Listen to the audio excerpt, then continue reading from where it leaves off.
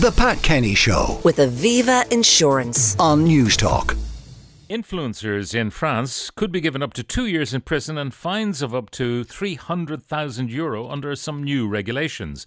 The legislation enforces posting the word advertising or commercial partnership on paid product ads on the sites of the influencers. Now, to talk about this, we're joined by Paris-based author and contributor to the Irish Times, Lara Marlowe. Lara, good morning.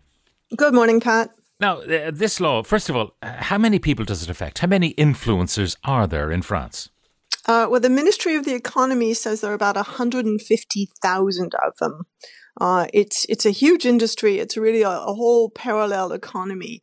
51% of French people say they would rather buy something that is recommended by a person who talks sincerely about a brand that he or she uses than to pay attention to traditional advertising. And a very high percentage of French people, especially young people, do their shopping on the internet. 44% of Generation Z people, that's people born since 1996, say they've bought things after they heard them advertised on Instagram. Now, what caused the introduction of this law? I mean, there must have been some abuse that precipitated this. Well, absolutely. There's a YouTuber who goes by the name of Booba, who has 6 million followers on YouTube, who has been basically at war with an influencer, for a woman, they call her an influenceuse, called Magali Berda for the past year. And they both filed lawsuits against each other. She's suing Twitter and so on. And he's got a hashtag, influ voleur, which means influ thieves, if you like. And he's done a rap song called Certified Liars. And so there's been a lot of talk since the beginning of this year about influencers. The Minister of the Economy actually approved of Booba, and he said he's right, there are excesses and so on. So there was a big study by the Finance Ministry, and they drew up this law, which is the first in the world against influencers, and passed it on June 1st. I think the biggest challenge will be actually enforcing the law.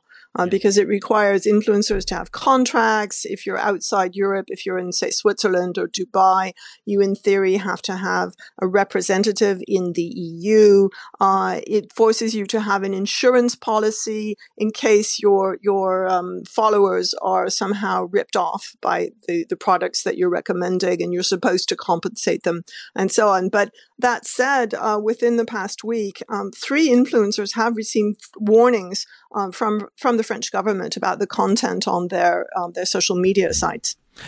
So obviously what happens is that influencers either get paid or get paid in kind for promoting products, and they're using their own reputations to push these products without I mean, they may not be bad products, but when they select one over maybe a range of other products that are at least as good, maybe better, that's dishonest.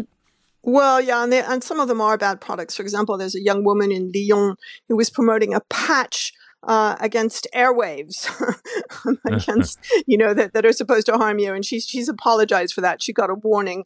A lot of them promote plastic surgery. I saw a video of a young woman who'd had a lot of her ribs removed. So she had this tiny waist and she had an enormous bosom from plastic surgery and so on. And that is deemed to be harmful to young people. Also, there was a big market going on in nicotine patches that were being bought by teenagers. That's banned, for example.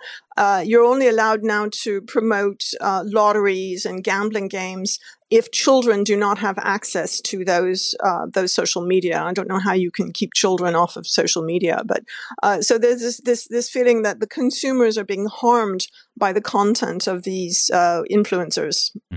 So is there any particular division of the French judicial system that will be charged with policing all of this? Yes, they have just created an influencers brigade of 15 agents in the Direction Générale de la Concurrence. It's got this long acronym, which is basically the body that is supposed to regulate commerce, trade, competition. All right, so they at least have 15 people who'll spend their days in front of screens checking out what the influencers are doing. It'll be interesting, first in the world, but maybe where France has gone, others will follow, because there are concerns about influencers not being honest about when they are being paid to promote something versus when they're genuine reviewers of a range of products. Meanwhile, Lara, the air traffic controllers are at it again. Yes, today a third of the flights from Orly Airport have been cancelled. This is actually the 40th day this year when air traffic has been disrupted in France because of strikes. And Ryanair has launched a petition demanding that the European Union somehow sanctuarize the French airspace so that flights over France will not be disrupted in the event of strikes. More than 1 million people have already signed the Ryanair petition. And the problem being that when air traffic controllers go on strike, that flights that have nothing to do with destinations in France, but who might be flying along, the Bay of Biscay and heading for Portugal or Spain or whatever, can be impacted because they are controlled by the French air traffic controllers.